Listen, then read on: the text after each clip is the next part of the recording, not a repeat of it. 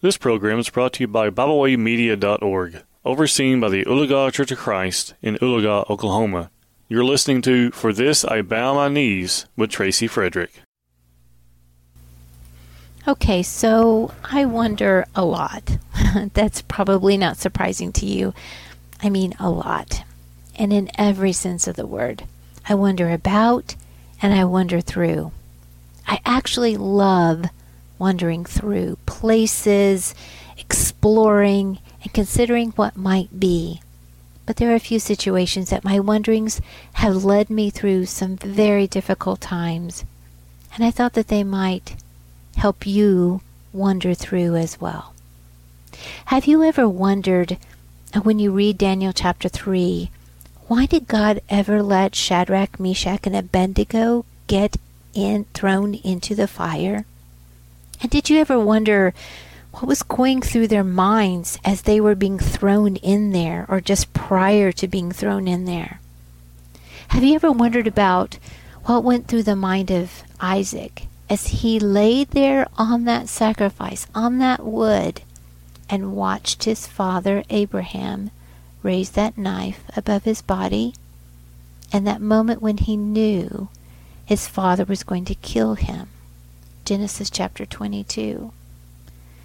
Do you ever consider that John the Baptizer had his head cut off because of a dance? Matthew chapter 14. And that he died for a cause, the cause of Christ, the commandment of God, that no one seemed to think was important at the time, and no one seems to believe is important today.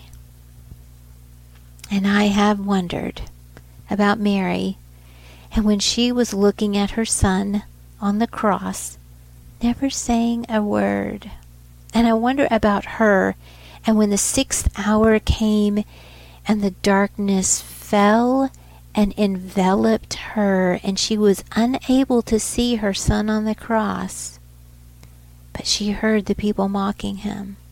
And she heard in that darkness her son cry to God, asking why he had been forsaken. Mark chapter 15, Matthew chapter 27. And that's when I wonder, for those who are staring into the darkness, not knowing what lies ahead, and for those who are facing challenges and wondering, why me? But being a faithful Christian, well, a faithful servant, that means struggle. I mean, it always has meant struggle. It has always meant sacrifice. And it has always meant pain here. Always. Because sometimes I think that we wonder, we have the advantage when we wonder of seeing the end result of God's work in the life of his servants. And we forget that they were thrown into the fire, and they knew that God was watching. And you know, that knife was raised, and God watched that too. And his head, John's head, it really was delivered on a platter, and God watched that also. And she did listen to her son in the darkness, and she watched him taken off the cross, and she sat opposite the tomb and saw the stone rolled against the entrance to her son's tomb. And God watched that too. And I think that it's good to wonder sometimes. I mean, in these moments when we're faced with the darkness and our own fires, sacrifices, ultimatums that we must make, and the life-altering struggles. Because every faithful servant has a battle to fight every single day. And every faithful servant has a fire, and every servant has a knife, and every servant has to draw a line, and every servant has to face the tomb. There is no wondering about that. That's true. But for every faithful servant, the fire, the knife, death, it isn't the end. Because every faithful servant never ever has to wonder about what's going to happen after the darkness.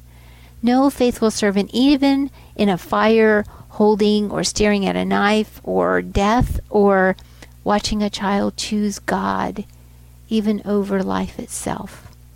These servants, they've never had to wonder what happens after the tomb. They know the end result of God's work because they are faithful, because they faced the knife, they faced the fire, and they are faithful unto death. And it is for this that I bow my knees in the darkness today. We thank you for tuning in today. We hope you enjoyed this program. You can find out more about Byway Media by visiting us at bywaymedia.org.